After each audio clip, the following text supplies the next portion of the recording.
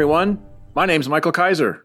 And I'm John Wilson. And welcome to another episode of Make Ours Marvel. This is episode 101 of the show. Yes! We broke our promise. We have enough episodes for every Dalmatian to have their very own. Or this could be like a class, Make Ours Marvel 101. Oh, sweet. Yes. Why is that called 101 all the time? I think it's first year, first class. Ah, that makes a lot of sense. Okay. Yeah. Not every college does it that way, but that's, I think, the way it's supposed to be intended. Well, I know we all promised you that we were going to retire after 100, but we decided to retire after 200, so... so you're going to have to put up with us for another 100 episodes at least. Yeah, at least. Gosh. But yeah, we are here to finish out July of 1965 and probably get into some August as well, because we have abandoned completely the idea that the end of episodes are going to line up with the end of weeks or months or anything. So it was a fun for our OCD while it lasted, but it's impossible to maintain pretty much. Yeah. And we've gotten some positive responses on the increased coverage each episode. So that's good. We actually have had about some fivers, and we're aiming for an average of 4 each episode. What's really dumb, though, is we decided to do this after Giant Man and the Human Torch were done. But, hey. So we gave them some really good due. Now we've decided to not do that anymore. Now we're going to speed up now that they're gone. Oh, well. That just occurred to me right now. It's like, why haven't we been doing this the whole time? Oh, well. But we are starting in July 8th. We've already done several books from July 8th. We're going to wrap up the last 2, the first of which is The Avengers 20. And you've got this, Mike? No. I believe you do. I do. Someday someone's going to write it and go, Mike got this wrong, and you're actually all staggered in the wrong direction. That's going to bother me immensely, but I'm pretty sure you do, because I think I did the last Earth's Mightiest. We'll just have to scrap all the episodes we've already published at that point and redo them. Right. Mirror Universe. Start over. Probably just scrap the whole show. Over. That's what I would do. Always start from the beginning when you make one mistake. Right. Well, it's like the people who, and much love to Spidey Rewind, not faulting you, just different perspective. The people who do chronological podcasts. Mm-hmm. When another story is released that's earlier in the chronology, what do you do? Yeah, you can't. It's not possible. That's why I don't even read or watch things that way, because it would just drive me crazy. Order of release is almost always preferable. That's the only way that works for me. Plus, I just like the idea of experiencing things the way the world did. Right. There are some things where the release was jacked up and you can't do it, like Firefly and The Prisoner. Oh, yeah. But generally speaking, I prefer order of release. And it bothers me that I can't do The Prisoner in the order of release. Yeah, Firefly. Like early Star Trek, you could get away with watching production order, and it would probably look better and make more sense. But release order works on that. I mean, it's fine. It does mostly. We're on release order right now. They do have that one episode that kind of goes to an old uniform all of a sudden out of nowhere. Right. But it still works. That's how I like to watch it too. But yeah. Anyway. Well, The Avengers 20 is entitled Vengeance is Ours. And the wham type script is by Stan Lee. The pow type penciling by Don Heck. The zowie type inking by Wallace Wood, and the rather nice lettering by Artie Simek. So that's a thing. And a very horrifying splash page. Well, let's see if we can recap our entire previous issue in only 30 words. The powerful swordsman wanted to join the Avengers, but was rejected because of his questionable past. Hence, he trapped Captain America, expecting to force the others to accept him until Captain America jumps off the basically pirate's plank where the swordsman had him cornered. And so the Avengers immediately go into action. The Quicksilver grabs an aerial antenna and starts running around in circles, waving around the antenna to cause an uprush of air. Hawkeye shoots an arrow at Captain America's bonds to free his hands. Scarlet Witch casts a hex that releases all the rivets in the construction site where Captain America is falling, so that the girder falls into place below him. He lands with a tup on the girder, and he is safe and ready to go. They throw his shield up to him, and Captain America is back in action. Swordsman is duly impressed. So he begins swinging his sword around and around and around and around. Not entirely sure why he's swinging his sword around and around and around and around. Because he's up on the thing and they're down on the other thing. I guess they caught up to him. I don't know. But they're kind of laughing at him, and Quicksilver runs up and throws a girder in his way. And anyway, long story tolerable, they beat the swordsman. And the swordsman fades into apparent nothingness right in front of their eyes. Like, oh, wow, that's crazy. I guess we're going to go, and Hawkeye's going to insult Cap some, and that's going to be great. So without another word, Captain America turns on his heel and heads for the Avengers headquarters, followed by the others, none of them noticing the evil pair of eyes that have watched the entire incident because their owner is half a world away. The Mandarin has been watching these events. Yes, from out of nowhere, or more specifically out of China, the Mandarin has teleported Swordsman away from the Avengers to his lair for seemingly the express purpose of souping up the Swordsman's sword and giving him like Mandarin buttons on his sword to shoot different like beams and lasers and stuff. Meanwhile, inside the New York mansion of millionaire Tony Stark, which serves as headquarters for the mighty Avengers, Hawkeye's loud mouth is really berating Captain America. Scarlet Witch tries to jump in to stop the fighting, but Captain America's like, leave me alone. Hawkeye's like, hey, I got powers better than anybody. Quicksilver's like, yeah, your arrow is nothing against my speed. So Hawkeye's like, fine, shoots an arrow. Quicksilver runs forward, and the page-a-day calendar that Hawkeye was aiming at, Quicksilver runs forward and pulls down the page before the arrow hits it. His sister congratulates him. Hawkeye's like, yeah, whatever. What does one race prove? Back in the Mandarin's hideout, he shows the swordsman all the really cool things his swords can do that he can use to take down the Avengers. And the Mandarin uses some sort of image transmitter to send an image of Iron Man to the Avengers, say, yo, Swordsman's actually pretty chill. I know that he didn't really hit it off with you, but I sent him, and I can vouch for him, and y'all should totally let him on the team. And Captain America's like, right on, Iron Man. And Hawkeye's like, psh, what?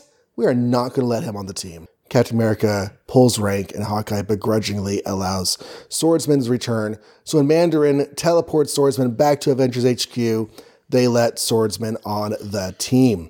Now, Swordsman's job is to put a gadget in the Avengers headquarters that will let the Mandarin blow it up. So he does. He sets it up. He also takes a shine to Scarlet Witch because she's the only woman in the book, and so all the guys like her. That's realistic, though. Yeah. To make a long story tolerable, Swordsman actually settles in pretty well with the Avengers until they find him skulking around the equipment one night, and he's actually skulking around the equipment to remove the explosive device because he has taken a shine to Scarlet Witch and doesn't want to hurt her. It's not super altruistic of him. It's mostly his hormones talking, but he's trying to do the right thing if for the wrong reasons. They find him in an inopportune moment. They attack him, and with the hexes from the Scarlet Witch and a small fire that blazes up, Swordsman gets away. And Mandarin's like, oh my gosh, I'll never work with another partner again. Stupid swordsman. I want to kill him too. And then he promptly forgets about the swordsman, and they never talk to each other again in the rest of Marvel history. Are you sure about that? That's an awfully big claim. Not positive, but it feels right. Yeah, it's probably right. That actually kind of threw me for a loop that he was in here at all. So didn't see that coming, I guess. What were your thoughts on this one? Well, let's talk about the art first, because we don't do that often. And man, Don Heck sure is like gelling with these Kooky Quartet guys. Yes. I think the art is fantastic in this issue. He really does well with this, and they have some really great personal moments. He does a great snicker. Yeah. Like when you're zoomed in on a couple of people who are sort of like laughing at what's going on, it always looks really great. Yeah, I really wasn't digging the old lineup under Don Heck, but this new one is like just working great. I don't know if he's just had more time or knows how to draw Avengers now, or if he just likes these characters better. But it's looking pretty good.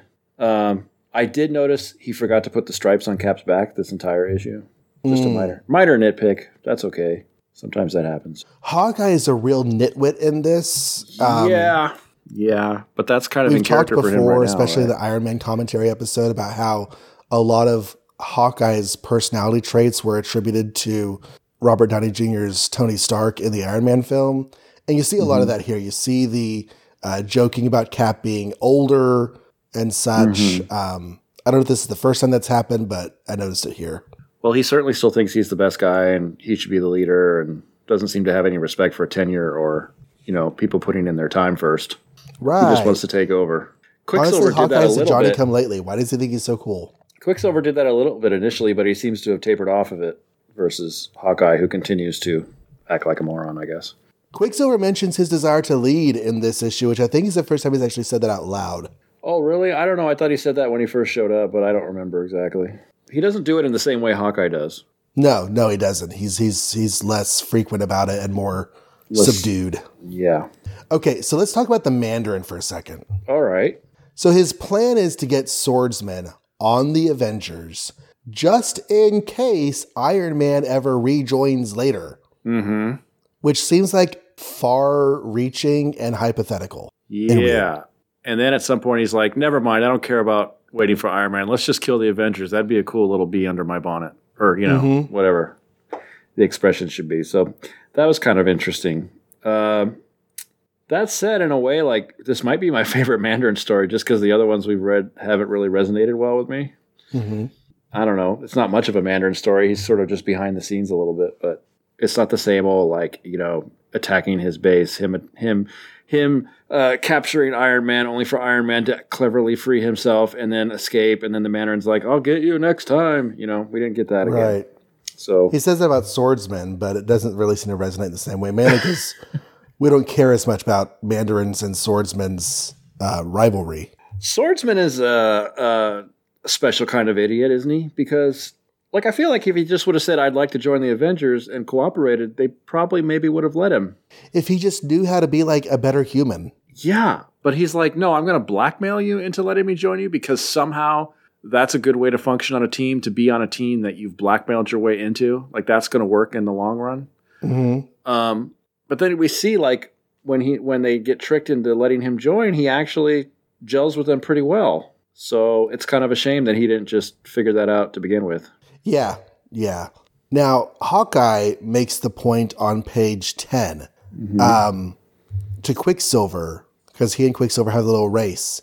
If you just take away your crummy speed, what else do you have? And I'm thinking, okay, the whole take away your one gimmick and what do you have left, maybe that's not the argument Hawkeye should be making. Yeah, and why does he have to take away his speed? What's wrong with one gimmick that's really awesome? Right, that's your one power. So yeah, sounds great. Here's an example of why maybe if you're a superhero team, you should reveal your secret identities to each other. Yeah.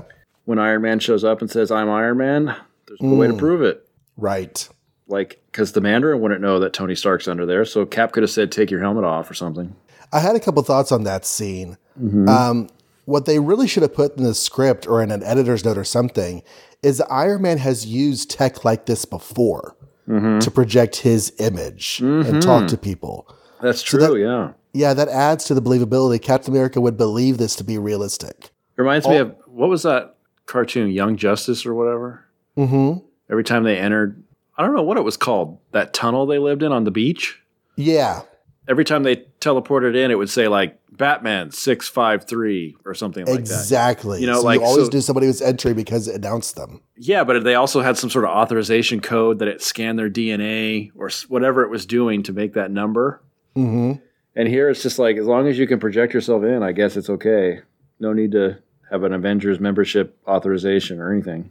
Also, he says that he's fighting the Titanium Man. So why aren't his friends in the Avengers watching him fight the Titanium Man? Does he say that in here? I thought on page 13, I thought he said that. That's pretty cool, though. I mean, because that kind of ties us to the same time period. But Captain America says it. I don't get it. He's supposed to be battling the Titanium Man in Europe right now. Oh, wow. Yeah, you'd think they'd be like rooting for him and all, since, although it's sort of just like a grudge match that presumably isn't to the death, but who knows? Maybe it was supposed to be to the death. I don't know. To the pride. Maybe Avengers had better things to do than care about Cold War shenanigans or something. Yeah. So yeah, I don't think the Mandarin ever again gives two flips about the swordsman. I could be wrong, but I've read a lot of swordsmen, and I don't think he and the Mandarin ever have another thing. We're confirmed that they are now sleeping in this weird bunker, or at least Swordsman is. Mm-hmm. And yeah, this is like, the swordsman kind of ending on a, I don't know if heroic's the right word. Like you said, it's probably more about his testosterone, but like, at least he tried to do the right thing, sort of. Right. In the end. And honestly, his membership here is kind of a thing. They're going to, eventually once an Avenger, always an Avenger is going to become a thing. And the swordsman is always going to be part of that. Ooh, that's interesting because, back in the day when websites were more fun and people would dedicate them to like teams or individual people, I used to love like reading Avengers websites and like who joined when. Does this technically when he joins, like, does he get credit for being a member with this issue or? Yeah, he gets credit for being a member here. Yeah, so under false pretenses, that's kind of cool. How often does that happen, I wonder? Not often. And it's a little bit regrettable that his loyalty to the team is rooted in the, hormonal reaction to seeing Wanda. But, it's still, there'll be lots of little editor's boxes saying, see Avengers 20. Yeah. So we have a new member then that lasted half an issue. Interesting. Oh, you're right. We could count that as, so how many Avengers have there been so far? Well, there's been Hulk, Wasp, Giant Man, Iron Man, Thor, Captain America, Hawkeye, Quicksilver, Scarlet Witch, and now Swordsman's 10, right? We're at an even 10 now. And by the way, that's probably the last time I'll be able to do that. I'll never be able to keep track of this again. We should be writing this down. But anyway, who's our next new Avenger? I think an old Avenger comes back first, right? Doesn't Hank Pym come back? Get some old Avengers back first. I'm not sure who another new one is. Vision? Can't be Vision. That's Black Panther? I think Black Panther before Vision, but only like 5 minutes before. And that's like the 70s, isn't it? Late 60s. So it seems like there should be someone else, but maybe there's not. I think for a while it's just like Goliath and these guys, and that's it. Yeah, I think so too. I think this team outlasts the original team by quite a bit. I believe Thor is back by the time Vision comes around because I remember they initiate Vision by making him fight Thor, which is just bonkers and weird. But anyway, in order to be an Avenger, you have to beat up Thor. Gulp.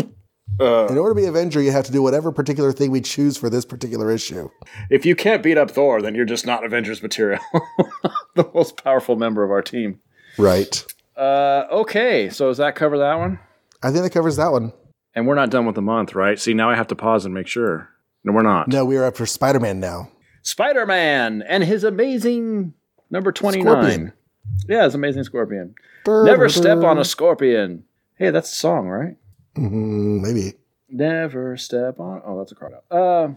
It's writing and editing by Stan Lee, plotting and drawing by Steve Ditko, lettering and loafing by Sam Rosen.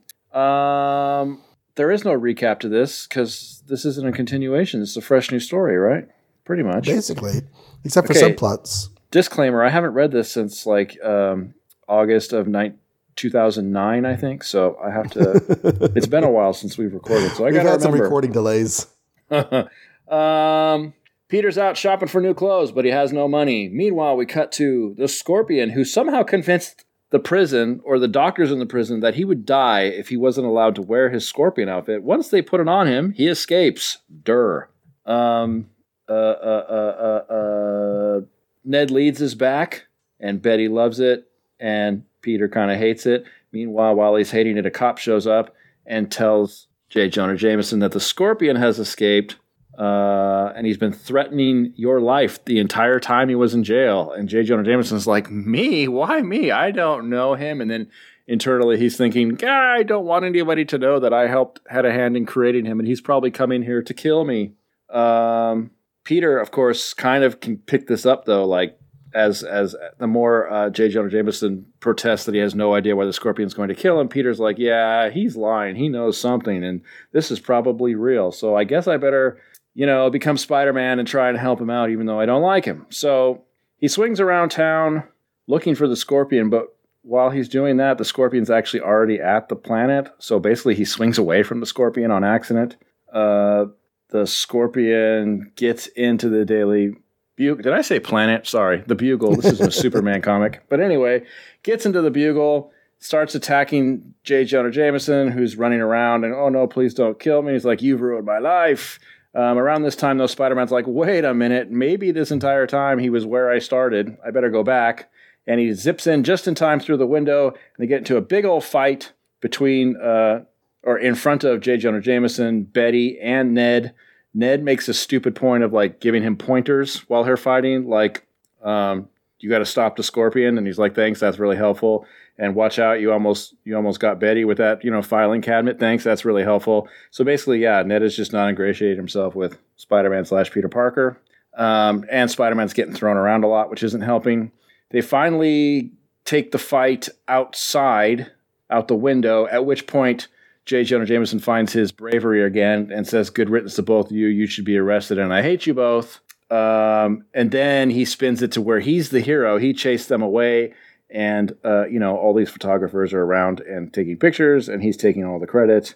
But then they kind of remind him he might come back. If Spider-Man loses, he might come back. And then that makes him gulp, because that wouldn't be good for him, because he knows deep down that Spider-Man's the only thing keeping him alive. So anyway, we cut to some of those like Ditko-esque water tower type scenes where they're fighting.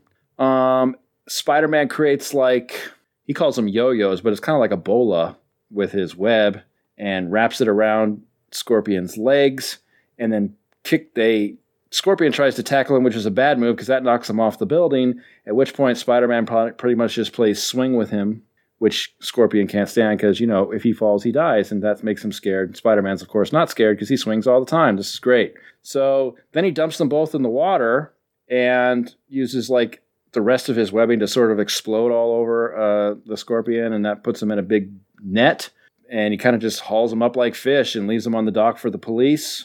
Goes back to the Daily Planet and suffers... Bugle. I'm sorry, Daily Bugle, and suffers J. Jonah Jameson's, smugness. Then he goes home, finds out from his Aunt May that Betty suffered a anxiety attack, I guess, or something like that. She fainted. She had the vapors from all that fighting. Mm-hmm. So he calls her house, and Ned Leeds answers because, I'm sorry, Betty's not available right now. She's resting. Can I take a message? Ugh. So that really annoys him. While that's happening, Aunt May's putting a glass away in a cupboard, and suddenly clutches her head and falls over like she just had a mini heart attack or something, and drops the glass. When Peter goes to investigate, she's like, oh, I'm fine. Nothing happened to me. I just accidentally dropped a glass, and I'm on the floor here picking it up. And Peter's like, okay, as long as you're good, and walks away. And Aunt May's like, I can't tell him that, I almost just died right now, because that would stress him out. The end. It would totally stress him out, because Aunt May's his best girl. That would stress me out, too. I don't want Aunt May to die. Luckily, we know that never happens, so it's okay. She has never died. She's never died. Still. The opening box was fun. It is Academy Awards time again, or it recently was. When I was reading this, it was Academy Awards time, so that was fun, because it says, when Academy Award time rolls around, leave us not forget. And then it has credits. Whoops, I missed that arrow. Yeah. Boy, they just let these bad guys escape easy, don't they? Yeah, and he says he was faking and pretending to be crazy. Mm-hmm. But later he's going to actually be crazy. So maybe unless he's faking then too. Or he just thinks he's faking, but he's not. Oh, he thinks he's pretending to be crazy, but he actually is. He is kind of a little crazy. Mm-hmm. I don't know, we didn't see him out of his costume last time he appeared, right? Not once he put it on. He never took it off. So, what's his deal with his being mad at J. Jonah Jameson? Because this isn't just a suit, right? It's somehow ruined his life? Or is it just a suit he can take on and off? Okay, so that gets into a little bit about his psychosis later, because when he fights Ms. Marvel way down the road, his whole thing is that he thinks he's a Scorpion forever. Mm-hmm. And she pulls off his mask. She's like, no, you're a dude. And he's like, no, I'm the Scorpion. So yeah, I don't know. Maybe he doesn't think he can take off his costume. So I never really understood that. Even, back in the day, I knew that J. Jonah Jameson was like responsible for creating him, but creating him looks like he just puts on an outfit. So is it really that scarring? Or I have never thought about that question before, but you're right. Take off the Scorpion outfit and put on some jeans. yeah, but is that true? Or is like the tail like permanently affixed to him or something, or that I don't know about? Because the Rhino can't take his crap off, right? Right, Rhino cannot. Rhino is grafted into his costume. They deal with that directly. But I think Scorpion can totally take his costume off. I know Spider-Man rips his tail off on more than one occasion. Yeah, but there's always the stump there. So I was always wondering if like that's permanently grafted to him or what. But I guess they didn't answer that question. So I don't know. Someone write in, because I bet you someone out there knows. Or I could just Google it, but that's no fun. Just write. Be easier. Page 3, the first panel, seeds a couple of plot points for later. Jonah mentions the new reports about the cat burglar and robberies of scientific equipment. Okay. So those are both seeding, which is an unusual writing choice for this era. You normally write what you need for the story at hand, and you only plot stuff if like the resolution to your current story is going to come in later, but they're talking about separate stories. So obviously Ned Leeds is the Green Goblin, I just realized. Oh, yeah. Because like as soon as the Green Goblin leaves this issue or leaves the book, suddenly Ned Leeds is back from Europe, quotes. Oh, yeah. He's totally the Green Goblin. I never put that together before. It won't be the last time that a Green Goblin fake goes to Europe. I don't know. Like I initially had no problem with Ned Leeds because he just seemed like, happy and nice and stuff. I know we're supposed to not like him for Peter's sake, but now I kind of don't like him. Why is that? I don't know. I didn't like all the chastising he was doing to Spider-Man, and I don't know. He just seems like he's being a little creep with Betty a little bit, but maybe that's because we don't know how much they've been talking to each other. Yeah, the way he strikes me is as the guy who's definitely romantically invested in Betty and feels like he has reason to believe that she returns the feeling. And so he's being protective of her because she obviously can fall apart relatively easily with stress. So maybe he's being too much, but I don't know, because she does faint on the couch later. So that's true. I don't know if there's any sentences in here that would indicate that he's a Glenn Talbot, but I guess on Peter's behalf, I'm starting to not like him. Plus, I know his future. But anyway. Yeah. We did have 9 Nedless months, which are now over. Yay. When is he going to not be blonde anymore? I think he's blonde forever, isn't he? Is he? I thought he was brown-haired when I read him, but I don't know. Maybe he turns red after a while. I think he is red later. What else? It mentions Peter does not know that Jameson helped create the Scorpion. And I'm honestly not sure if he even ever learns that. Yeah, he just basically can tell that J. Jonah Jameson is super nervous. Right. Doesn't know why. I'm sure the Scorpion isn't interested in me. Ha ha ha. It's like, yeah, he is. Yeah, I could tell. It's weird. Like, this is the kind of parts where it's like weird to me that Jonah hates Spider-Man so much, because you know that he also knows that Spider-Man is going to try and do the right thing and save his butt. So why do you hate him so much? I don't know. I can't get around it. Because he's jealous of him, remember? Oh, that's right. He's jealous of a guy who's so good. So he can't be good. He has to be bad. So I will fabricate him being bad, and therefore he will be bad, even though he's good. Okay. A Ditko Spider-Man story does not feel complete without a random crowd scene hating him, which we get on page 6. Yep. And also on page 6, the Scorpion uses a spring-loaded tail. Uh-huh. That was kind of cool. I don't know. I'm still like, we talked about this last Scorpion appearance. Like, this is like one of his maybe weakest, least interesting villain designs for me. This doesn't seem like a Scorpion, and I'm not sure a springy tail helps with that. It's more like a monkey. It does seem a bit much for a Scorpion. I did like that Spider-Man goes out to find the Scorpion. It's like, wait a second. If the Scorpion's after Jameson, why am I out here? I should be watching Jameson. That felt like believable, like human. Yeah, that was kind of funny. Does he say out loud in front of people, like, any reason why he hates J. Jonah Jameson? The Scorpion? No, he just says there's nowhere to run, basically. Yeah, Jonah's always stressed that he's going to let slip something, but he hasn't yet. Yep, and then Spider-Man interrupts him. Right. Now, I thought page 10 was comedy gold. It's like, you've got these 2 panels, one on top of the other, where Ned is holding Betty. They're not identical, but they're almost identical. And he says, okay, I'll look after Betty Brant. You concentrate on your fight. Watch out for that tail of his. And Spider-Man's like, yeah, whatever. He goes out to fight the Scorpion. And then on the panel below, crash. I told you to watch out for his tail. And then shut up is upside down. Shut up. That's hilarious. It's great. Nothing worse than the rival boyfriend being right. Right. I hate when the person I hate is right. Or being a peanut gallery, because really, like, stop trying to tell Spider-Man how to be Spider-Man. That's a little weird. But this is like the second time that Spider-Man has gotten into a big old fist fight in the Daily Bugle, huh? With the Vulture, he did too. Yeah. Yeah, he likes to tear that place up. Yeah. But I'll tell you what the MVP is for this issue. Okay. The visuals on JJJ. Yeah. Jameson's faces are fantastic throughout this issue. Ditko is pretty good at J. Jonah Jameson. That's for sure. I love the Ulp on page 13. Oh. Yes. Like, he's so happy that he's being considered the hero in this situation. And then someone's like, hey, he'll probably come back and attack Jameson if Spider-Man loses. I didn't think he's about sucking that. on his cigar like a thumb. Now he has Prince to root John for for the his Robin enemy. Hood cartoon. Yeah. But yeah, that was cool. Second appearance of Scorpion. Yeah, we end with some putting some nails into the whole Betty Brant relationship coffin on really? page 20. Is this like the end for them? It's getting pretty close. On page 20, when he tries to call and check on Betty, Ned is there. And he's just like, oh, I guess tell her I called. And he's like reduced to a fifth wheel. Yeah. Well, we knew it wasn't going to last. And boy, did it not even like have a lot of highlights. There was just like pretty much 2. Right.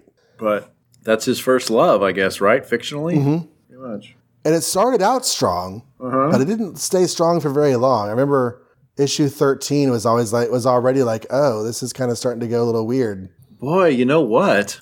The issue where he gets in a fight with Vulture in the Daily Bugle is the first time that they're like kind of romantical, and that was like one of the highlight relationship episodes. And now he's fighting the Scorpion in the Daily Bugle, and it's ending their relationship. You are Bookends. so right. Bookends. He was the one who kept Betty company under the and now Ned is. Yep. Oh, that's rich. Parallel. I know it's kind of a cliche that Aunt May's sick all the time, but this hit me because, you know, it's like the first time we've got a heart attack Aunt May thing. Aunt May being sick all the time is one of those things that is felt more than it's real. Mm-hmm. I think just the fact that Ditko did it more than once in his run makes it stick out in people's mind as one of those things that happens all the time. Yeah, she's been to the hospital already in our coverage, right? Mm-hmm. But not like this. I don't know. This just seemed more powerful, especially because she's hiding it, which is no bueno. Right. Don't do that, Aunt May.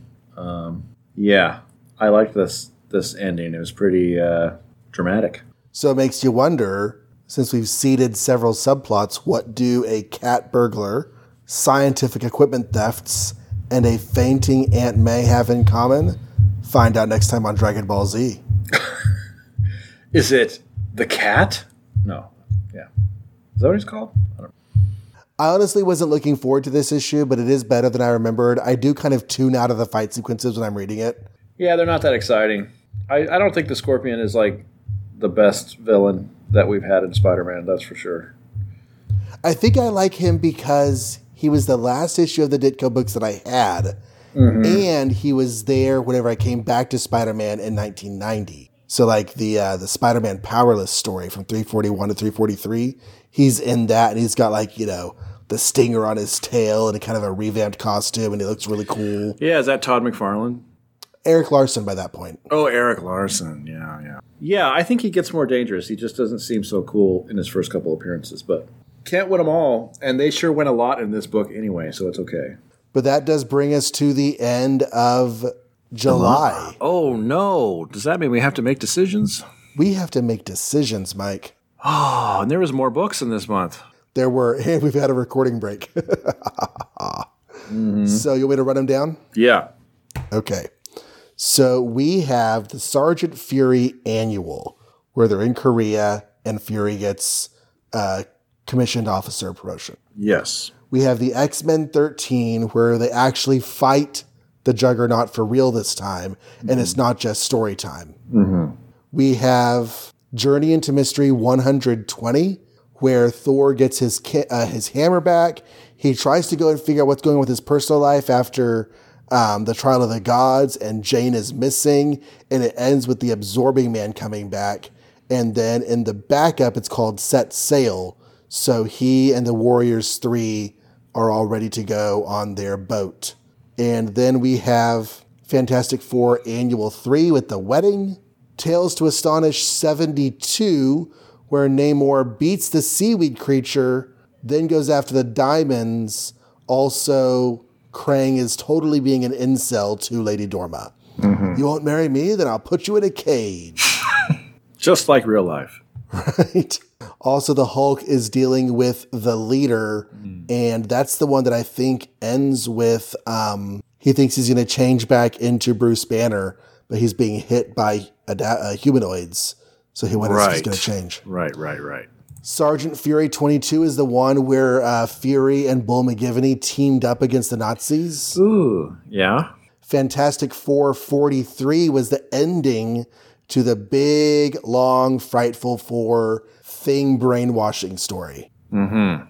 Strange Tales 137 had Hydra going after Nick Fury as basically a one-man vendetta.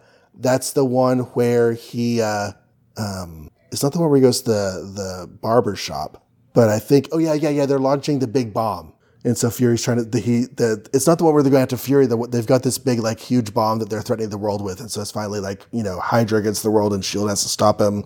And over in Doctor Strange goes into the Ancient One's mind to try to find out what is an eternity. And I think Tales of Suspense is the last one from previous issues. Tales of Suspense has Iron Man fighting the Titanium Man, and I think Happy almost dies at the end. Yes. Yeah, that's the one where he reveals that he knows Iron Man's secret identity and almost dies. Yes. And then Captain America, that whole last World War II story wraps up. The Doctor gives his life because his sister gets... It's part 2 of it. It doesn't wrap up. Oh, well, that's a spoiler. Yes. The Doctor... They're going to get put in a missile and shot to London, basically. Right, and he finally realizes the Nazis don't love him as much as he thought they did. Right, the Doctor does, right. Not Cap. Cap already knew that. Yeah, Cap knows what's up with Nazis. Mm-hmm. And then the Avengers with the Swordsman and Amazing Spider-Man 29 with the Scorpion. Dude, what if there was a Nazi out there that was a huge Captain America fan? That'd be funny. I think he would drown in the irony. Like, just had a secret scrapbook he kept under his bed or something. Anyway. There's a lot of stories. There's a lot of stories. I know which one I don't like the most. I'm not sure about my favorite, though. Okay. Don't like the most, and not even necessarily because it's a bad story, although I think it is. Fantastic Four Annual number 3 is a huge letdown because it's such a Marvel milestone in terms of, when we flash back, there's always certain stories Marvel flashes back to touch tone, where you are in this character's life or whatever. Mm-hmm. And this is one of those stories. You see this all the time, like every superhero in the church watching them kiss, but that's all you ever see. They never actually recap this stupid story. And I'm probably going to get letters like, oh, when I was 8, I loved this. They're all, every hero and villain in the same book, it's the greatest. But no, it was just one big fight. And it was so much fight that like there's nothing to even ground it or make it dramatic. And the bad guys were all brainwashed, so like they didn't even have motivation to be there. And then it's all wrapped up with the Watcher, which is always our favorite thing around here. Yeah. So like I would have rather just had an issue where there was no fighting and it was all about the wedding. Have 12 pages of Reed being nervous. That would have been amazing, But, oh well. They decided to go the opposite direction and stuff as much Marvel Universe as they could into this thing. And it was just a big disappointment because I don't think I've ever read it before. I was looking forward to it, kind of. Well, it is one of those stories that people like write down as like one of the big cornerstone stories of this era. Mm-hmm. But when you get actually into it, there's not a whole lot to it. Yeah. Like you summarized it perfectly. Everybody fights. The end. Mm-hmm. Like, what are we going to do about this? Dr. Doom twists a lot of people's brains so they attack the wedding, and then he sends them off back to their lives without any memory of it at the end. Mm-hmm. The Fantastic Four themselves are not at their best place because they're all like, we have to protect Sue because of the wedding. Mm-hmm. I don't know. It's cool to have a big annual that like recognizes the spread of the Marvel Universe. Yeah. Like it's neat that they did that. I'm sure they were all very excited about how many people they were stuffing into this issue, but Right. And that is a bonus to this, or a positive to the story. It's just not a very good story to have a positive in. I mean, it was cool to see Cap and Iron Man in the same panel again for 5 seconds, that kind of thing, because we don't get that anymore since they're not on the same team anymore. But Right. But that was about it. And I think I think it's it was a really contrived. Here's a Watcher thing you can use ending. But Well, in a month that has a lot of half decent stories, this is also the one that I'm least positive on. Okay, cool. So we agree. Almost on every Fantastic. story this month is pretty half decent. I mean, there's nothing in here that I come away from saying, except for that annual. I will say when you said that X-Men versus Juggernaut, I literally cannot remember how that fight went. So I guess that didn't really stick out either. I guess they won, but I don't remember how or why or anything. I remember the one before better because it was bonkers. Well, it basically, okay, so they call the Human Torch in for help. Oh, gosh, I forgot all about that. Yeah. And he helps them get the That's how they did Juggernaut, it. like, in a standstill so they can get the helmet off. Right. And then Xavier puts a whammy on Juggernaut Okay. and a Yeah. whammy on the Torch so he forgets helping them. Yeah. But all the X-Men got hurt in the fight except for Jean, so she nursemaids everybody at the end. Well, it's funny, as much as we made fun of that build-up issue, that actually sticks out in my mind more than the actual fight. So maybe they did their job. Maybe that did stick with me somehow. Anyway, I'm going to make up for my picking Fantastic Four Annual as my least favorite and pick Fantastic Four 43 as my favorite. That's what I had predicted for you. I already put it in the box. Awesome.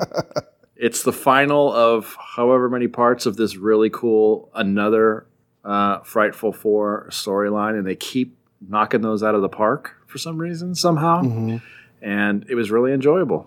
Getting the Thing back and getting them all running away, Medusa escaping, all that was fun. I liked it. I really liked that one too, and I almost put it. But I was like, he's probably going to put that. I should maybe try to do something different. Okay. So I went for Journey into Mystery 120. I thought about that one because I was just saying I like, stories that aren't always fighting too. And this is actually one that's like that. Well, I'm kind of a sucker for the moments in Thor's life where he comes back to his mortal life and realizes that he's left it in shambles. Yeah. So I know that we weren't too fond of him getting his hammer back in 5 seconds. No. But like trying to find Jane, she's gone. His office is shuttered. The Avengers are different. And then it ends with the Absorbing Man coming back as a surprise reveal. Those were all pretty hot. And I like the backup story that we're getting into with this whole quest that they're about to go on with the ship and everything. This is a fun little journey in the backup stories. So yeah, I'm, Sarah's mentioned y'all are in a really cool era of Thor. This is a really cool era of Thor. Especially since we've just come off a really long Lodestone storyline. Nornstone storyline that's, between the contest of God Champions and his first round with Absorbing Man and then going to Vietnam or whatever. It's like, it was kind of nice to get back to a foundation and breathe for 5 seconds before now he's going to fight the Absorbing Man again. Right. So that's a good pick. Yeah, I would go with that. But I'm going to pick Fantastic Four anyway. All right. Well, those are our top and bottom picks for July of 1965, which is our cue to dive into August of 1965. Speaking of Absorbing Man. Oh, yeah. Thor's next. Yay. Oh, wait, this is me. Yeah, it's you. Okay. I mean, you picked Thor, so you can summarize it. Right. Okay. Journey into Mystery 121. This issue is entitled The Power, the Passion, the Pride. Of all the foes he has ever battled, none came closer to defeating the mighty Thunder God than he who is called the Absorbing Man. And now on his return to New York, Thor finds himself menaced once again. It's like, this was happening when I left. Now I'm back and he's here again. By the one deadly enemy whose power can match his very own. Another towering triumph for Stan Lee Ryder. Another fabulous feat for Jack Kirby illustrator. Another amazing achievement for Vince Colletta delineator. Another day, another dollar for Artie Simek letterer. Okay, so Thor and Absorbing Man are fighting. Absorbing Man has absorbed the bricks around him.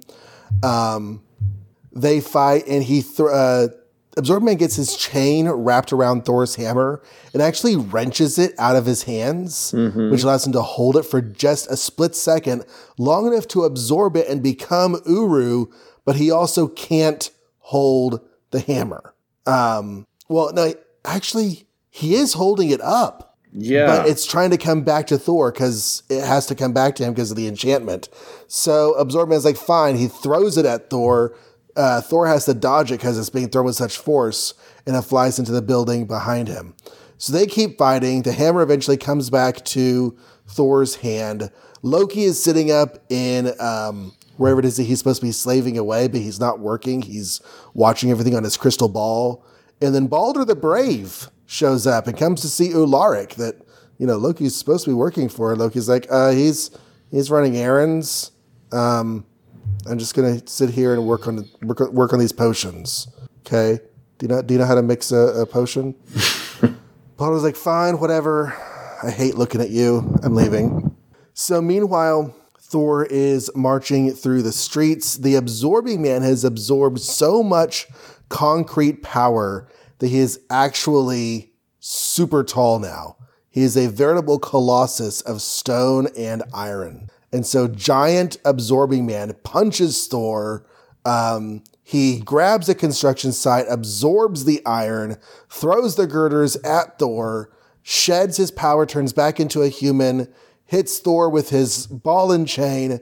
Meanwhile, Jane is watching the entire thing from a bulletproof window not far from the battle. And she's like, oh, Thor's fighting a deadly enemy. And a hooded figure behind her says, stand away from the window, Jane. No one's allowed to see you until the time is ripe. She's like, why don't you explain all this to me? He's like, I can't. So he leaves. She's like, take me with you. No, you're trapped here. Loki checks in on Ularic, the warlock he's supposed to be working for. Warlock is still under a magic sleep in captivity below. So Loki's like, cool. Where is that last Norn stone? No, he's not looking for the last Nornstone. He's just hatching a plot. But we were reminded that there's one Nornstone sitting on the ground, and that we're going to be coming back to that in the story pretty soon. Meanwhile, Thor and Absorbed Man are still fighting. Absorbed Man grabs some glass. He grabs some safe vault. None of this works. And until finally, Absorbed Man's like, I'm stronger than Thor, or at least as strong as Thor. If I hit him with my wrecking ball, it knocks him down. I'm the Absorbing Man. I'm pretty cool. And that's where we're going to leave the story. I'm winning. Yeah. My kitties are running around in the background. So that's the story. That's the sound back there. He basically beats Thor because Thor stops to help a baby. Oh, that's right. Thor does stop to help a baby. So he turns his back, and that makes him get wonked on the head by his big my baby, thing. come back. Somebody grab that kid. Yeah. There's just time to thrust him aside. Thor's Here, like, take him. He'll be safe now. What would Superman and then he gets do? bopped in the head. Yeah. So, cool issue, though. Moral of the story, don't stop to help the baby, and you'll win your fight. Yeah. Everybody knows that. Absorbing Man. He's a cool dude. I still think his powers work differently than I thought, but it's cool. I like it. Well, I think they've done the whole touching thing now. Yeah, but he still absorbs like Thor's strength by being around him and stuff. Right, which I don't think of it just being substances, right? Yeah, I always thought it was just he turns to bricks and stuff, but I guess he could touch Superman and be Superman. And he can pick up the Uru because he becomes Uru. Nothing about being worthy. It's just that he is physically strong enough to hold up the metal. Now, we've had these conversations many a times, and I'm getting to where I don't even remember what we've read and not read. But have we read something that says you have to be worthy to pick it up, or does he have to be strong? Directly only mentions our strength. Mm-hmm. There's been one or two hints that there might be something else magical involved, but other than the inscription on the hammer, nothing has been said that you had to be worthy to pick up the hammer. Because there was those backup stories, like at least 3 or 4, where he was trying to be worthy to pick up the hammer, but it also seemed like that involved him just getting stronger. Yeah, I think it was just him growing up until he was able to do it. I don't think it was a worthy thing. It's just until I can. Yeah. So in retconning this, then you could argue that because he is the hammer, he can lift it, although it looks like he can barely lift it, like he's not going to succeed in lifting it much longer. Mm-hmm. And then, of course, it comes back to Thor anyway. Right. Well, he says, what's going on? What's happened to this nutty hammer? And Thor says, despite all your strength, my mallet must always return to me. So that's what his problem is. That, I think, is not real either, because I've seen him just put it down. So yeah, that's inconsistent. That's inconsistent. It would have been cooler if that panel had like Thor holding his hand out like he wanted it back, instead of it just coming at him. But that's all right. Right. We know how it works now, kind of, sort of, maybe, but I'm not sure. Who needs rules anyway? Who needs rules? Balder is a good guy. He's just going to randomly check on Loki to make sure that Loki is not hassling Thor. Uh-huh. And yeah, Loki's not hassling Thor, so he leaves. So this little cloud bubble of Loki's, so trusting is the innocent Balder, he will never think to doubt my word. You are so wrong, Loki. He is the only god outside of Thor that always knows you're up to no good. Like, even Odin is blind to that. Right. Balder has interfered in Loki's plans multiple times. And will continue to do so. And will continue to do so. So, Loki, you are kind of arrogant with the whole opinion on Balder there. And then as he leaves, Loki randomly insults him for no reason. Yeah. But Loki has freed himself from his prison, I guess. Well, because he still has to be there and just pretend to be in prison, but the guy he's working for is asleep. Yup. Just like Odin. Okay. Here, I'm going to put you on the spot because I don't know the answer. Is this our first interior splash page ever? Oh, the splash page. Because it seems so shocking. The Absorbed Man being giant? It's glorious. It's pretty great, but it's not our first. It's not our first? Okay. If nothing else, I remember the Daredevil in Daredevil issue 2 when he was blind and dangling from that helicopter. There was that really great page of him flying over New York. Wow, yeah. You know why this one strikes me is because I'm pretty sure they use this as one of his examples in that official handbook of the Marvel Universe. Oh, yeah? Every character entry has like a new drawing for the entry, but then they'll do like random comic panels to show how cool they are. Mm-hmm. I think this was one of them, and it's pretty awesome. So the Absorbed Man's power must act really quickly if he's able to turn to lead as the bullet hits him. Yeah, I guess so.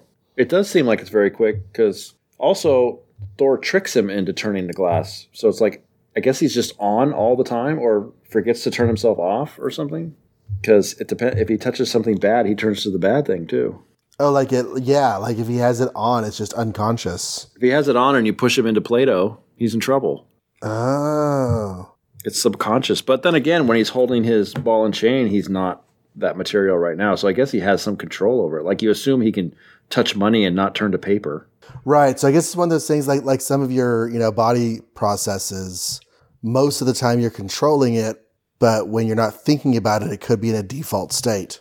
It's like when the I think most of our processes are the other way around. They happen involuntarily unless you voluntarily stop them. But like when Invisible Girl saw the footage of Hulk and turned invisible on accident. Remember that? Right. It's instinctive. I'm not sure about the Absorbed Man changing size, though. See, here's the part where I think, well, I just knew he could do it, I guess. But yeah, I don't know when or I guess if the more he absorbs, the bigger he can get. Like if he's doesn't holding really on make to sense though, because he's not absorbing the substance of it. He's just I don't know.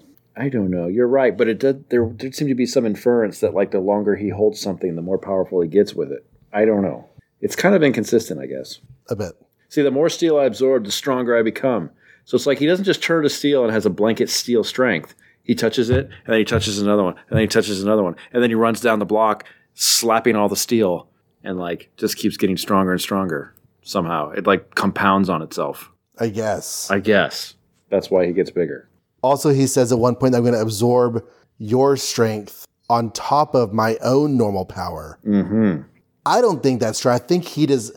I'm going to crank that up to him not understanding his own powers. Which is totally believable, because why would he? He has no idea how he even got them at this point. Yeah.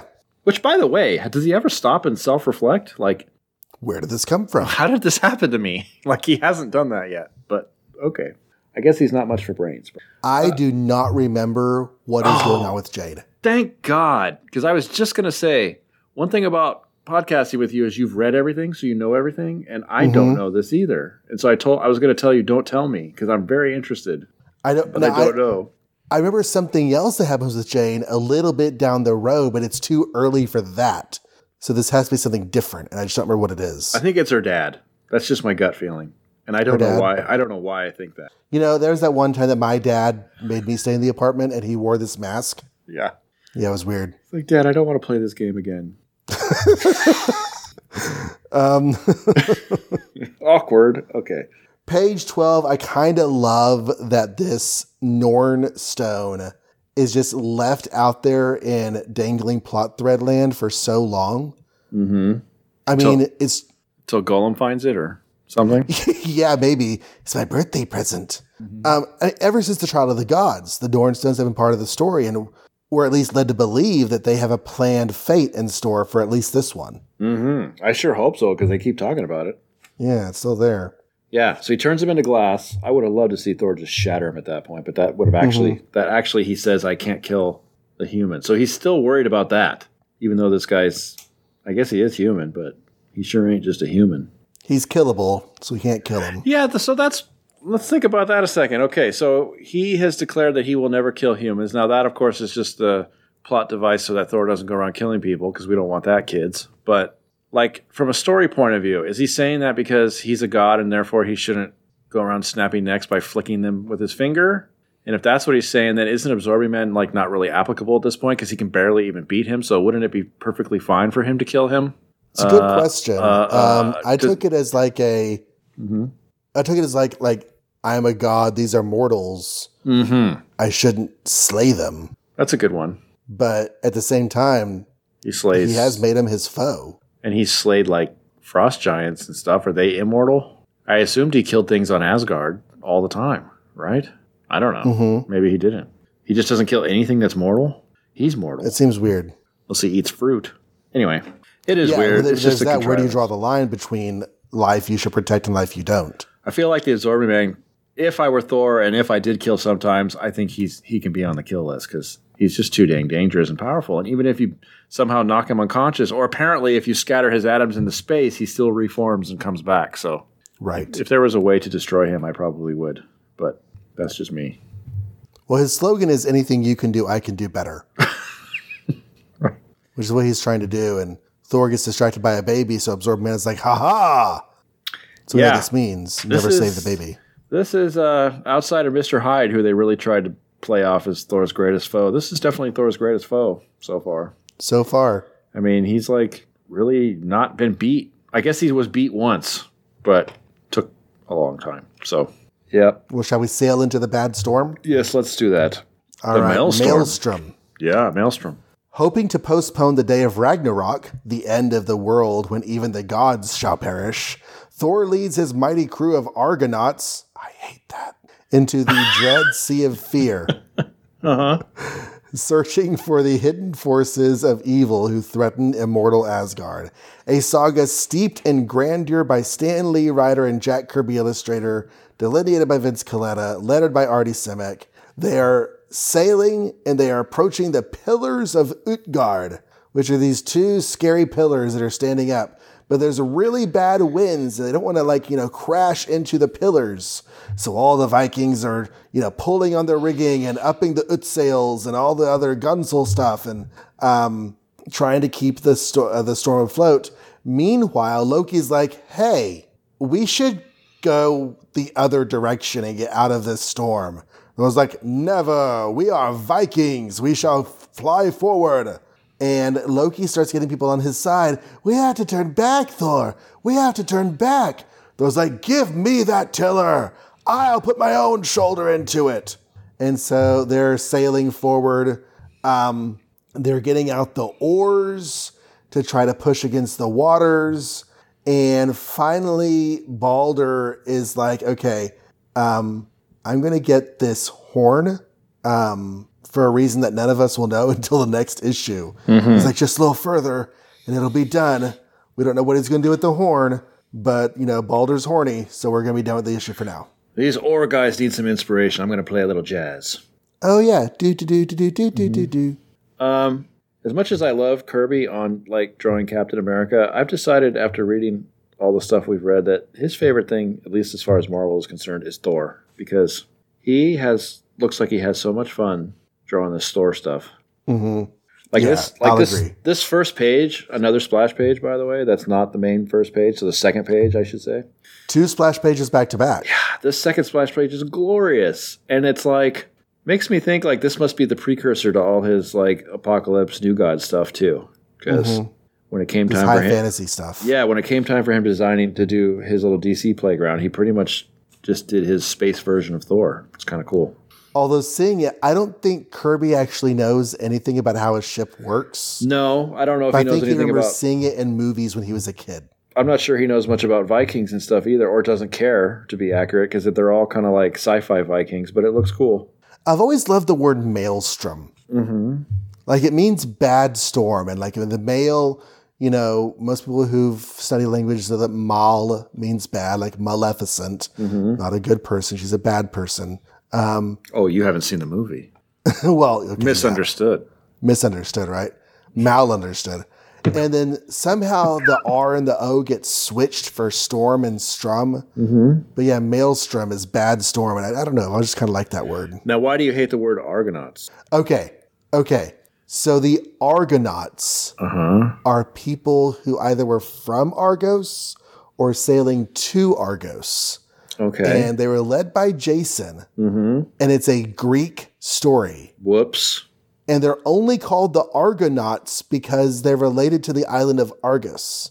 But since they go sailing, there's like a surface level similarity with this story. So we're going to call these guys Thor and his Argonauts when they have nothing in common with Jason the Argonauts.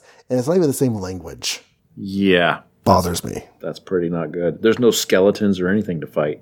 No, there are no skeletons. Yet. That's what the horn's going to summon. They say that these pillars of Utgard are a giant dragon sticking his feet into the air. And I kind of love the image of a giant dragon just like relaxing into the surface of the water, sticking his feet up to grab any passing food to munch on. Mm-hmm. That's a fun picture. I also like the idea of superstitious people just making that up, though in this case, most of the stuff that they think of is true. So it probably is true. Should we ask our Asgardian advisor what he thinks? Yep. Gene Hendricks, Gene the podcasting machine, is our Asgardian advisor, being a worshiper of the Norse gods and a podcaster. He has written in to tell us there seems to be even less in this issue than the last. I think he means connection with actual lore. Even the story is all simply griping about the storm. It looks like you could tell who Loki picked for the crew since they seem to be the ones wanting to turn back, although none of them look like they're actually shirking their duty. One bit of Norse information here is the word Utgard, which means outside, similar to Utangard, which means outside the enclosure. It's typically used when talking about a family or other group. In this case, since the Asgardians have never been here, so this is outside of their experience, at least certainly outside of Asgard, the term Utgard for these pillars applies perfectly. The Utgard dragon they refer to could be the Midgard serpent, but I doubt it. It's more likely something that Stan and Jack made up as another enemy to fight. Well, it sounds legit. They're good at sounding legit. I love the idea of them just being like, you know, the edges of the map where it says, here there be dragons. Mm-hmm. And like these pillars, they're over here where there should be dragons. So these beyond the frontier pillars, let's just call them outside pillars. Utgard pillars. Utgard, yeah. I kind of love that. Do you read these with advertisements? I do. Because we're starting to get t-shirt advertisements, and I don't normally focus on the advertisements on this show or anything, but now that Marvel's around, they're hawking their wares, and gosh, I want all these shirts. I do too. And I've actually gone online occasionally and searched for like 1965 Marvel t-shirt. I've never found one, but I realized that if I did, it would be a 40-year-old worn t-shirt. I know, right? And it would not be a good thing to buy. But they're only $1.50, or you can get the whole set for $15. Yeah. And the pictures look awesome. Like these are actually really cool shirts. But no, they are. I really like the X-Men shirt. Yeah. The X-Men one, I like the Sergeant Fury one. How cool would that be to have a Sergeant Fury shirt? Honestly, all of these look great. Avengers looks cool. Daredevil looks cool. The Hulk is not a bad pose. It's just not my favorite Hulk pose. The Hulk's all right. Spider-Man's all right. Doctor Strange is pretty cool. I'd probably skip the Western one because we don't really read that anyway. But if you liked it. But if you liked it, yeah, you could get Two Gun Kid and Kid Colt and somebody else all on the same T-shirt. That's pretty neat. How come Target has... Although Sergeant Fury has the correct roster, it feels like an old school Sergeant Fury. Mm-hmm. But yeah, good shirts. Fantastic Four is pretty cool too. Jeez. Now you go to Target and find shirts, of Marvel, but they should just redo these maybe. The Daredevil one's pretty sick. Mm-hmm. Anyway, I think I'll mail $1.50 and see what happens. See what happens. Just send them 6 quarters. Yeah. Hey, I want a shirt. What's the worst that happens? I lose $1.50. Well, shall we talk about some Namor and Hulk? I guess, but now I have to summarize again. Okay. Tales of Suspense 73. There's 2 titles, so we'll stick with the first one. Is Submariner by Force of Arms. Script, Smiling Stan Lee. Art, Amiable Adam Austin. Inks, Valiant Vince Coletta. And lettering, Angelic Artie Simek. So Namor is still on the quest for Neptune's trident. This is round 3. And he came across these weird diamond things that magically suck his soul. And what we didn't see, and who is now here on the splash page, is a dude who is the demon of the diamonds. And he's like this bearded troll guy with the pointy diamond hat and a sword. And he's going to kill Submariner. But Submariner's like, no, I'm actually Submariner. So you could suck all the strength you want. I've got more. And he dodges the sword and he gives the guy 2 punches. And then 3, and then 4, and then 5. But then, he still starts feeling the effects of the diamonds again because punching that guy exhausted him. Then what happens? Oh. Some eels show up. He summons eels. I keep forgetting he has Aquaman powers. So, yeah, he, summons the eels, and they show up and they shock him. Or shock the, Diamond King Demon Troll guy. And Krang is that his name? Krang? Mm-hmm. Krang is watching all this on a monitor, as he's been doing the entire story, somehow magically. We don't know, but he's got this monitor that he can just monitor Submariner all the time. Anyway, the eels knock out the king, or the Diamond King, which I guess turns the diamond's, soul-sucking powers off. Krang says that the eels are absorbing their power. Ah, there we go. The eels, I think, tell him about Dorma's predicament, even though he was told last issue about the predicament also. So now he has a predicament. Should he keep going after the trident, or should he to save all his people, or should he just go back and save one person, Dorma, who is sometimes traitorous, sometimes loving, from a bad fate? And he doesn't make the decision yet because it cuts to the people, the Atlanteans are not happy because guess what? When Krang publicly says that he's going to take their beloved Dorma and throw her into the worst place in the world, they don't like it. So they're rushing the castle. It's a really bad move on his part, and they make it in, trying to get through his defenses. Some of them don't, but they continue to make it in. And then we don't know. I guess Krang gets away. Oh no, he doesn't get away. They're right there on top of him, but we cut to Submariner deciding to go and save Dorma, and meanwhile, fathoms below, those weird faceless ones are going to kill her, and Namor's on his way. So we don't know what happens to Krang or to Namor or to Dorma. The end. Yeah, everything is up for grabs at the end there. It's all in the crux of the drama. Yeah. So this is kind of reminding me of Doctor Strange a little bit for some reason. I can see that. The art's different, but it's still following the whole video game quest plot. Mm-hmm. But this is where things start to go a little bit beyond that, and we've had 2 or 3 chapters of that, and now it's okay, now you have a choice. Are you going to continue to play video games, or are you going to go save your beloved? Although she's not even his beloved, she loves him, but he doesn't seem to give 2 things about her until now. Right. So we have to talk about that decision making. But yeah, I think part of the problem, I don't know if I love these stories because part of the problem is the video game quests, the 3 that he's had so far aren't that exciting.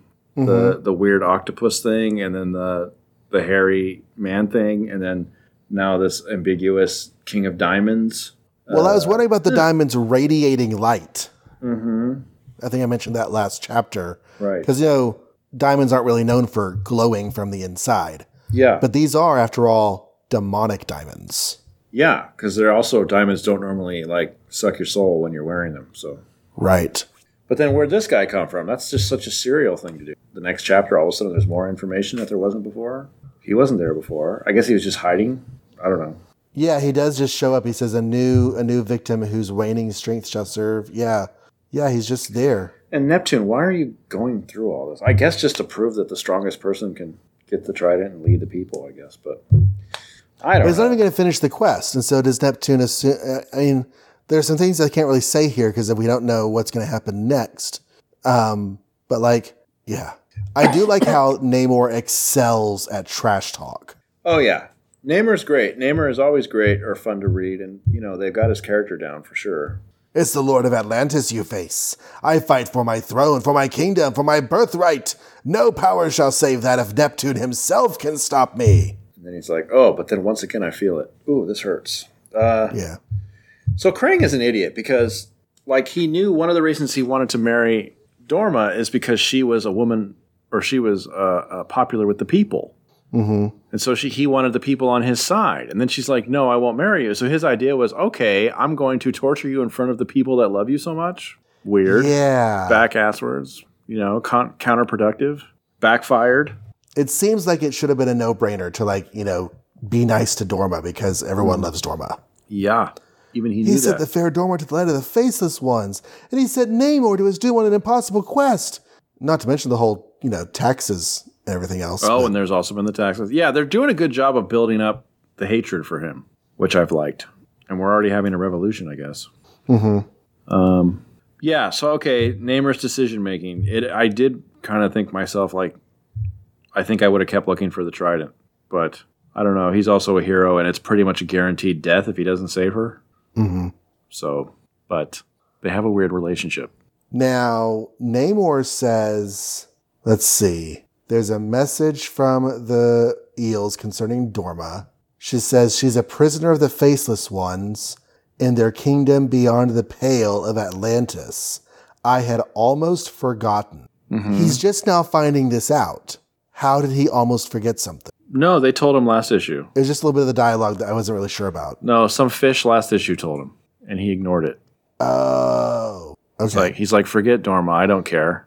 I don't care and about then he Dorma. kept going, and then the eels were like, are you sure you don't care? And he's like, oh, okay, maybe I care a little. She only set me free from prison so I could do this whole quest in the first place. She also put me in prison, so that's awkward. Well, there's that.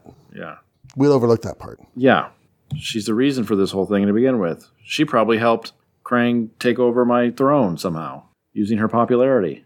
But this last page is the first time that Namor seems to choose that Dorma is important to him. Yeah. Up until now, she's just been this thing that's annoying him. Which makes me feel like instead of just another serial cliffhanger at the ending here, we're actually moving the story forward. We've left behind the silly format and the story is taking a new direction. So I actually kind of dig this one more than the last one or two. This isn't the last Submariner story for this title? It says the end. Oh, it lied. Oh, okay. There's more. All right. Well, that's good because it left a lot unanswered, so we should keep going. We should. Speaking of keep going, there's another story in here. There is. I don't remember what happens. Hulk. Oh, this is okay, so he's in the leader's lair. I guess I could start with the title. Another world, another foe, and the credits are, you'll never forget Stanley's script. You'll never forget Jack Kirby's layouts. You'll never forget Bob Powell's art. You'll never forget Artie Simak's. Let's see now. What did Artie do? Ho. Ignoring the leader's band of humanoids who attack him with strange, staggering stun rays. Whoa, say that again. The Incredible Hulk, strongest living mortal to stride the earth. See how they said living mortal, not counting Thor, who's immortal, maybe? Hardly feels their attack as he uses all his tremendous willpower to stop himself from changing back to Bruce Banner. For minus the Hulk's strength, the bullet in Banner's brain will instantly destroy him. So yeah, we left him on the floor getting pummeled by these green automatons, basically, and the leader's lair. And then he passes out, and the leader comes in and goes, stop, don't kill him, bring him to my lab. And he brings him to his lab. And he looks him in and he says, hey, there's this weird bullet in his skull, but I could just dissolve it because I'm the leader and I have cool technology. So he does that. And the Hulk wakes up. And he's like, oh, the irony. Now that I can turn normal, I better not because I need to stay here and be the Hulk forever, I guess. Because otherwise the leader will know that Bruce Banner is Bruce Banner. Anyway, so then they go through some testing of him like picking things up and withstanding electricity and 100 G's of pressure like the NASA and busting ice, holding his breath. And he's like, no, so what did you need, leader? Why did you bring me here? Come on, spill it after all this. He's like, okay, I have this ability to see anywhere in the universe, basically, with my awesome telescope. And I found this guy named the Watcher on the moon. And then I followed him around and he went to this planet, which I think is his home planet. And I can instantly teleport you there because I'm the leader and I have that invention. And I want you to get something for me when you're there. The Hulk's like, okay. So he steps into this like cylindrical looking thing and the leader presses a button and it makes a zit noise. Zit with 3 T's. And it transfers him across space and time. And he lands right in front of the Watcher. And the Watcher's like, oh, you're here. And the Hulk's like, I don't want any problems from you. And the Watcher's like, you literally will not get any problems from me. I'm not even talking to you because that would be interference. So just go do what you want to do to my house. So Hulk's like, okay. And he walks around. And then somehow the leader has like mental telepathy connections with the Hulk. And he's like telling him where to go.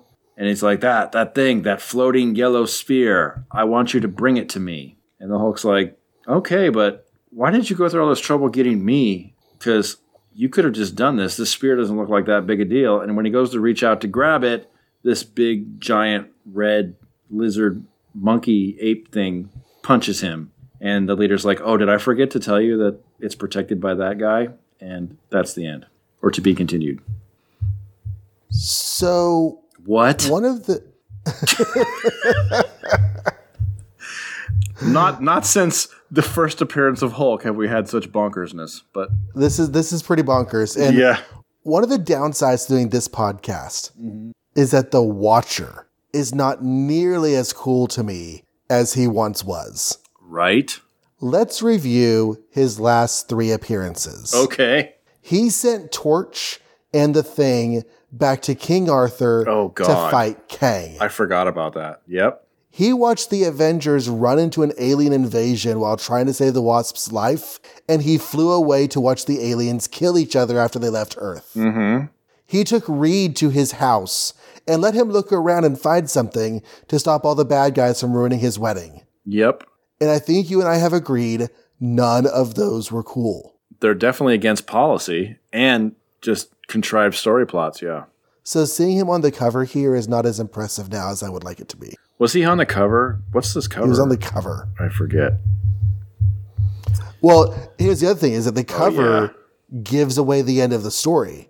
That whole Hulk red guy fight, it's the last page of the story, and it's the cliffhanger for next issue. I know. To me, that is one of the cardinal sins of comics, is putting your last page ending on the cover of your book. Really, that should be the cover for the next issue, because now we're all jonesing for this fight. So you see that cover, you'll be like, yeah, this is it. This is where we're going to fight. Exactly. Yeah, I agree. You're getting the cover for the issue should bring you into the current issue, and the ending of that issue should be leaving you wanting more for next time. Mm-hmm. So it cheapens the moment. It maybe ruins a surprise. Also, you think that Hulk is going to fight this red guy, and when the red guy finally shows up, it's the end of the story, so that can make that moment feel like a lot less than it should feel. Mm-hmm. Anyways, I don't like it. It's been a long time pet peeve of mine. Well, I think the Watcher becomes cooler later, but these early issues are very not cool. Mm-hmm. Although if you think about it, even when he is cool and all he does is show up and never says anything, it's like that's still interfering because everybody's looking at you and commenting on the fact that you've shown up. So why don't you turn invisible when you watch things? Stop being... Anyway. Yeah, this story was just like, wow, this might be my least favorite for the month. We'll see. It's never a good sign when you're already thinking those things as you're reading it. Yeah. It was just bananas.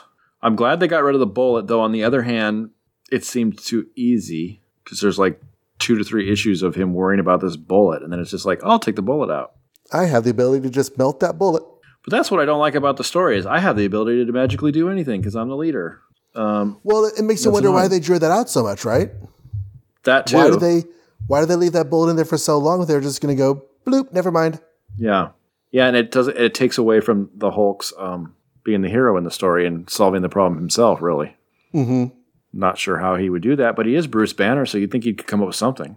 Anyway, but all the tech was weird. I didn't like that he has this telescope and here we were complaining earlier that all the leader ever does is develop automatons, but now I'm complaining the opposite direction in that he's so smart that he's got this bonkers magic science that is just silliness to me. Yeah. There's a ship following the Watcher around. I think the leader's ship is following the Watcher around. Uh-huh.